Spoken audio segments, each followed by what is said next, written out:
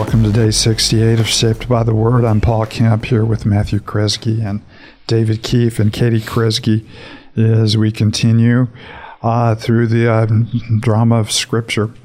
We're in the life of Moses, and already Moses' second attempt at leadership is met with hardship as he has reintroduced Israel to their God, and he's introduced God to Pharaoh. Pharaoh immediately pushes back, and he makes things, far worse, for the people of God. And they've already quickly lost, their sense of confidence in Moses as a leader. So you have a crisis in leadership very early in the story, not the last one. There'll be many more crises of leadership and crisis of trust, a reflection, of our own life and our own journey as well. So our reading today, if you have a hard copy of our reading plan, looks a little confusing, but it's not all that confusing. It's really a solid section of Scripture, and we're just leaving out the genealogies in the middle. But by all means, after we're through with the podcast, go back and read the genealogies and be deeply inspired by them in the name of the Lord. Before we do read today's passage, beginning in parts of chapter 5, going through parts of chapter 6, and ending in parts of chapter 7, before we do, let's pause and offer this moment to the Lord. David, do you mind lifting us up? The word of prayer? Let's pray.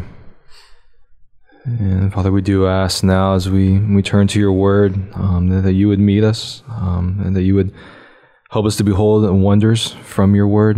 Help us to see the riches and the beauty of you at work through Moses, through your people. Help us even under the difficulties and the burdens of our days to trust you and to be dependent on you. As we see your faithfulness, may we be reminded of who you are and how you are the good and faithful covenant-keeping God. And so we have so much that we've seen in you to cause us to trust you, but yet we often fail to do so. And so do that work deeply in us, please.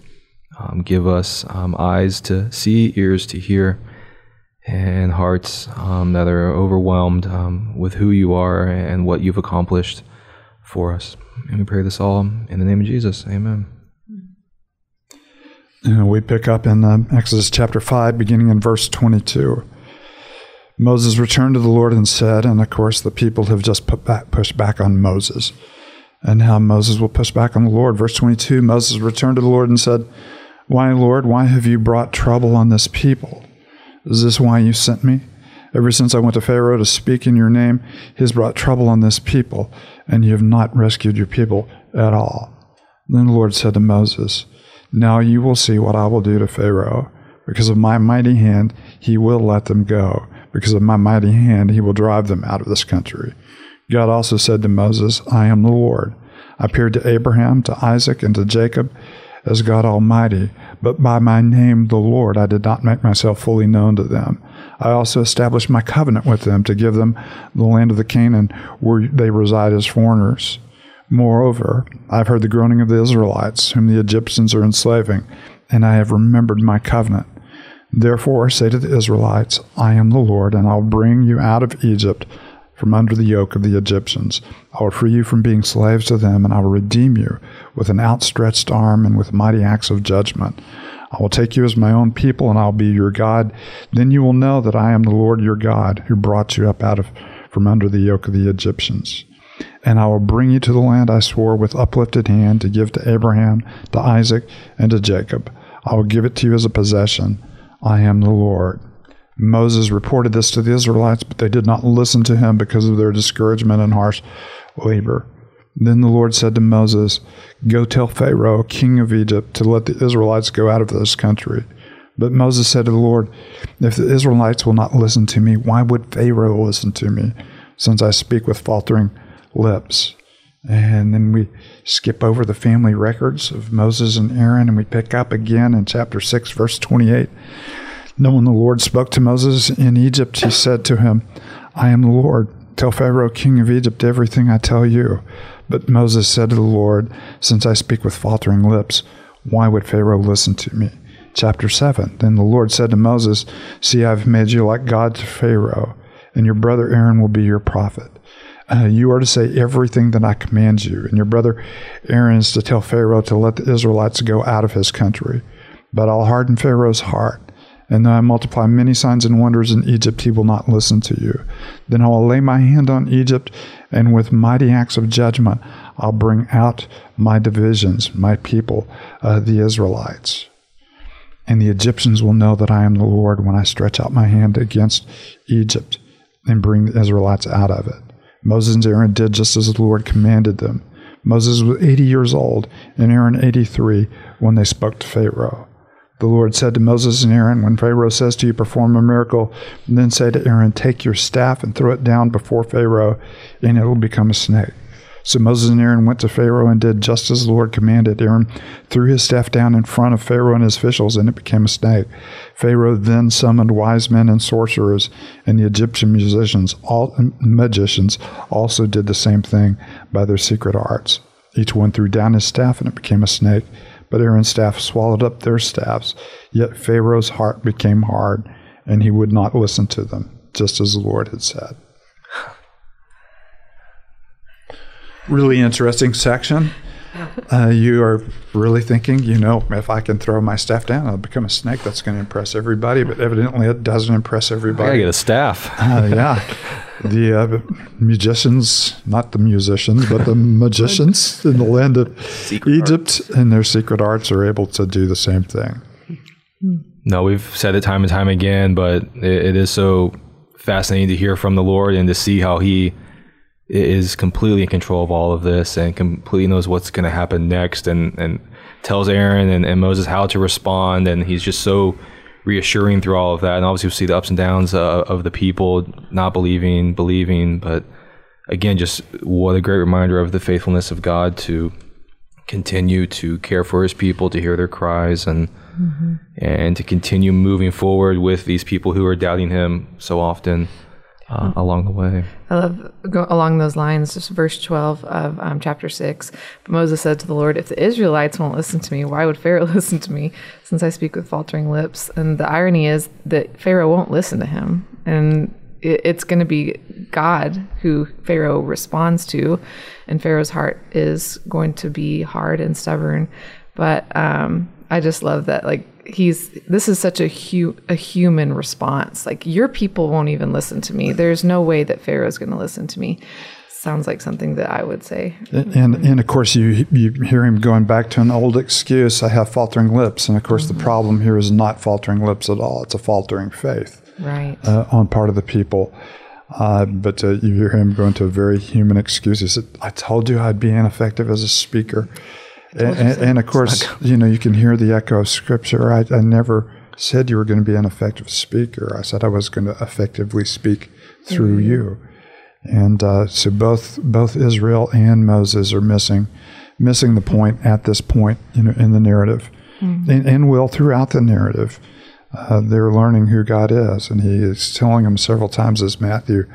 And by that, I mean Matt Kresge pointed out, to us in a couple of podcasts ago that you're going to continue to hear this frame, that I am the Lord. You will know that I am the Lord. They will know that I am the Lord, that I brought you out by mighty acts and outstretched arms. So you see God working to introduce himself both to Egypt and to his people in a very real, very deeply personal way. Yeah, and reminding them of the covenant that he made with Abraham, Isaac, and Jacob, that he told them he would bring them to this land, and that he is continuing to do so through them. So I just love the reminder, and just that whole passage, starting in 6:6, so chapter 6, verse 6, where he is just revealing who he is to them. Such a in such a gracious way. I will take you as my own people, verse 7, and I'll be your God. Then you will know that I am the Lord your God, who brought you out from under the yoke of the Egyptians, which of course reminds us who have the new covenant and the New Testament that Jesus says, come to me and I will give you a new yoke, which is easy and light. So take my yoke upon you and learn from me. So that just pointed me to that passage. The yokes, that sometimes are placed on us are heavy. The yokes, we often create for ourselves are very heavy. The demands that we place on ourselves, the image that we want to, project and protect. And at all cost, to hold on to becomes, very heavy. But what God has invited us to, is rest in peace, in Him. And so it is a great, connection, from a yoke of slavery to the far more gentle yoke of the one who loves us and has called us, to be His own. Yeah, I can't help but think of Jesus just thinking of this passage, or, especially this moment with, the Exodus being that kind of prototypical salvation event, as He's looking at His people and inviting them, come to me, those who are weary and burdened. That's the whole story we've seen so far. The people of God are weary, they're burdened, they're oppressed, and Jesus inviting them to take this yoke that is easy. And yeah, I love that passage from Jesus too, because it doesn't say why. It didn't say, come to me, all those who are, being oppressed by someone else, or, it's like whether you're the reason that you're weary or burdened, whether it's because you can't stop, He's like, my yoke is easy. And then He gives us that kind of portrait into His heart, that He's gentle and humble in heart. And that's one of the things that we've seen, even in the midst of, I love the dynamic we've seen of God so far, as we've seen a God who says, I am mighty and I will do this with an outstretched hand. And then at the same time, we see this compassion, where He says, and I see the cries of my people and I'm concerned about them. And I think sometimes, especially today, maybe it's because we see misuse of power or something, that we tend to think if people have power, they can't be compassionate, or if someone's powerful, that means they're just going to use it to abuse, or whatever. We see a very earthly picture of power in Pharaoh, and we often see it in ourselves, as we are in a position of power. It easily goes to our head, but we have a God whose very nature is to be a God of love and of mercy. And we should also know, along with that, a God of wrath. You hear the word, judgment here, several times. God is not just acting arbitrarily as He confronts this nation. He is judging them for their oppression and for their idolatry, and for, who they are as a people who are, proud and very distant from Him. And so we can meet God either in His judgment as we, in hardness of heart, resist His grace in our life, or we can meet Him in compassion as we open our hands to receive the compassion that He has for His people. And so you do see, the heart and character of a holy God and a merciful God, coming together, and how we will experience His holiness and His mercy. It has very much to do with how we respond to Him. Verse 9 is speaks volumes. Moses reported all this to the Israelites, and this is just the compassionate revelation of who God is that Katie was just talking about. Moses reported all this to the Israelites, but they did not listen to him because of their discouragement and harsh labor. They let their discouragement and their hardship speak louder than the voice of God, and certainly that happens, to us when we find ourselves in difficulty. And even as Matt alluded to, that we see some of the prototypical aspects of the new covenant in what Jesus is laying out, or what God's laying out to Moses in verses 6, 7, and 8. And even us in our discouragement, right? We need to go back to the things that we've been given in Christ, the redemption and the new status, and how we're no longer slaves. And so it's just in their discouragement, they choose to kind of reject the good news God was offering them in that moment. And in our discouragement, we need to run to the good news of Jesus to help us in that discouragement, which is obviously something we probably do sometimes by ourselves, but also it's a communal thing as well, that we're helping each other remember these things in the discouraging moments of life. And oftentimes we may not choose to believe them like they do here, but they're nonetheless true. No, often our discouragement does speak louder than, the voice of God. But even in those moments, we need to put our confidence in, the story that we're seeing unfold before us, that He is faithful and He has always been faithful. And of course, that's the very introduction of His name. I am what I am, and I will be what I will be, and I will be what I was. All of those are reflecting that He is powerful. And of course, we know, where our sin abounds, His grace does much more abound. But we also know where discouragement and hardship abound, that His ability to sustain us in the middle of it does much more abound. And so we get those kind of words, when Paul closes his prayer, now to him who's able to do immeasurably more than we can ask or imagine, according to his power that is working in us. To him be glory in Christ Jesus and in his church forever and ever. Amen. And that happens to be the end of the podcast. So That worked out good. Amen.